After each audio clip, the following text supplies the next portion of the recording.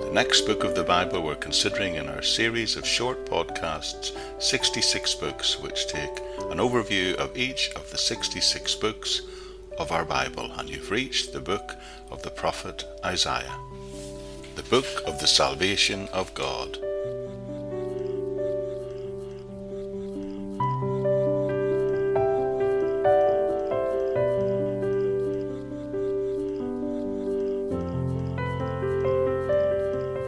Before we dive straight in and look at the book of Isaiah itself, I'd just like to do a short introduction to prophecy and the prophetical books. In modern usage, the word prophecy and prophet are usually concerned with foretelling events. However, that was not the main usage of the words in Old Testament times. Prophecy basically meant knowing the will of God. A prophet was a spokesperson for God. The true prophet could be appointed only by God and was therefore known as a man of God, a messenger of God, or even just sometimes the servant of God. A very clear indication of the Israelites' view of prophecy is seen in the way they actually arranged the books of the Old Testament. They divided their Bible into three sections, which they called the Law, the Prophets, and the Writings. Now, the Law consisted of first 5 books of the Bible: Genesis, Exodus, Leviticus, Numbers, and Deuteronomy. The Prophets consisted of the former prophets, that's Joshua, Judges, Samuel, and Kings, and the later prophets, which we're in now, which is Isaiah, Jeremiah, and Ezekiel, and then, of course, the 12 so-called minor prophets at the end of the Old Testaments. The Writings consisted of miscellaneous other books, including the wisdom literature. What we today call the historical books, in other words, Joshua, Judges, Kings, and Chronicles, in fact the Israelites considered prophetical and put them within that section. The reason for this is that these books were written from the prophetic viewpoint, showing God working out his purposes in the lives of his people across time. In summary, it might be said that in the former prophets, God revealed himself in the history of the nation Israel, while in the later prophets here, he is revealing himself through the words of his spokesman.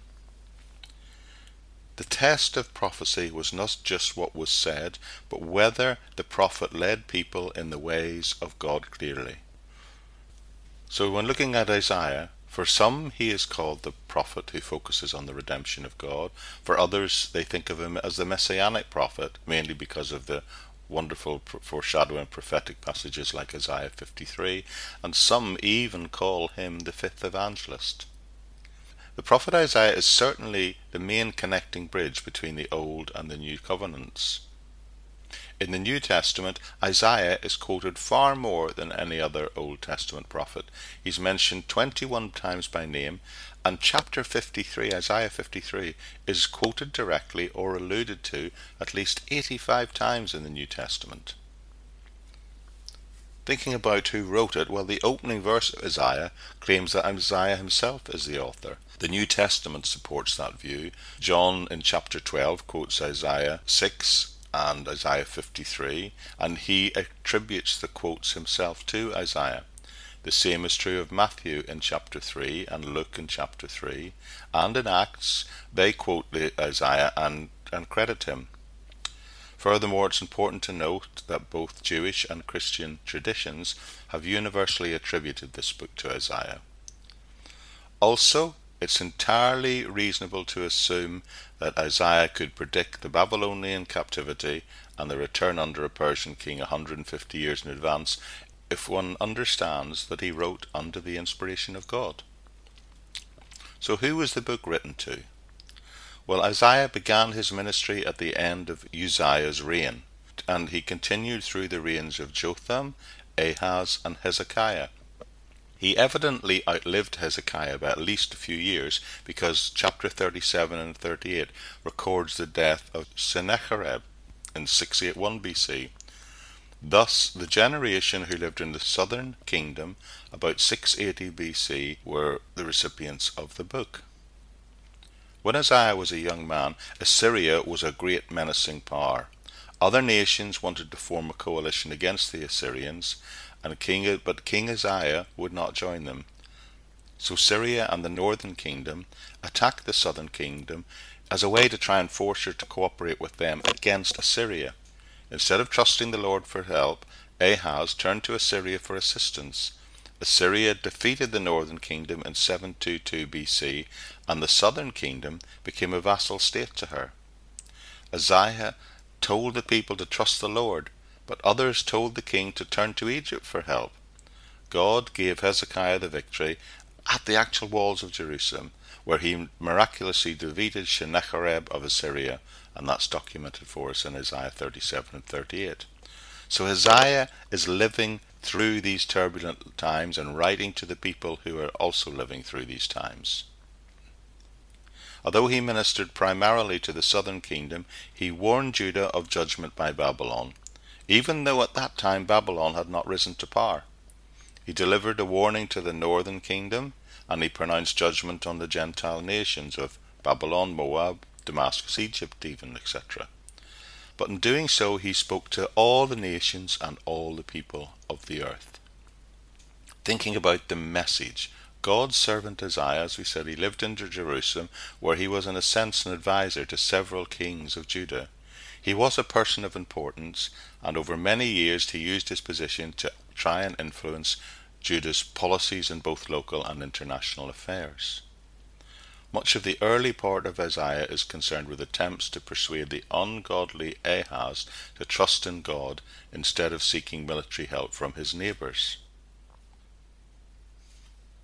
Isaiah saw that Assyria and Egypt, along with many other nations among Judah's neighbors, were opposed to Israel's God, who Isaiah knew was the one and only true God. The prophet therefore announced God's judgment upon each of them in turn. But he also saw that Judah was rebellious against God and that the nation was heading for this terrible judgment. He foresaw that the people were going to be taken into captivity in a foreign land.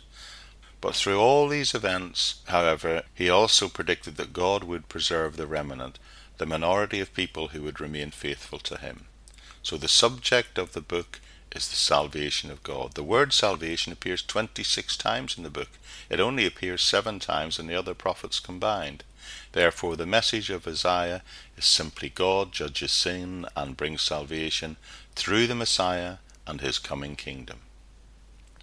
So thinking about the structure of this book, most of the book is poetry. Chapters 1 to 35 are in the forms of poem, then there follows a short 4 passages of history, and then chapter 40 to the end of the book, chapter 66, are again prophecy. So the first 35 chapters are the poetic prophecies of judgment and the restoration, the salvation of the nation. Then there's the history under Hezekiah in chapters 36 to 39, and then it returns to the prophetic form, dealing again with the restoration or the salvation. Both God comforting his people and of course the great revealing of the coming servant of God, the Messiah.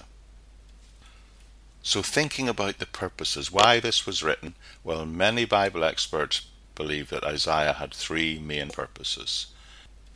The first purpose was to preach against and thereby expose sin. There was political corruption and moral depravity everywhere during the time of Isaiah, and Isaiah not only exposed these evil things, he exposed the nation's basic sin and its wrong attitude in its relationship to God that was revealed so clearly in its idolatry.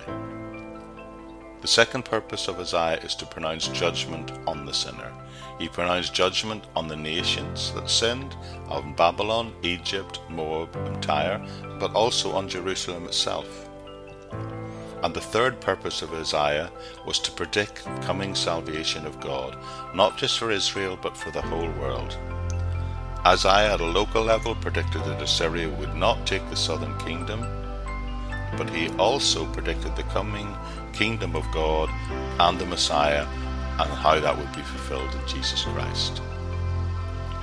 So just to summarize this book in a single phrase, Isaiah, the prophet, denounces the sins of Judah and pronounces the judgment on Judah and the surrounding nations, but yet at the same time predicts the ultimate salvation of God in the Messiah and in the coming kingdom of God.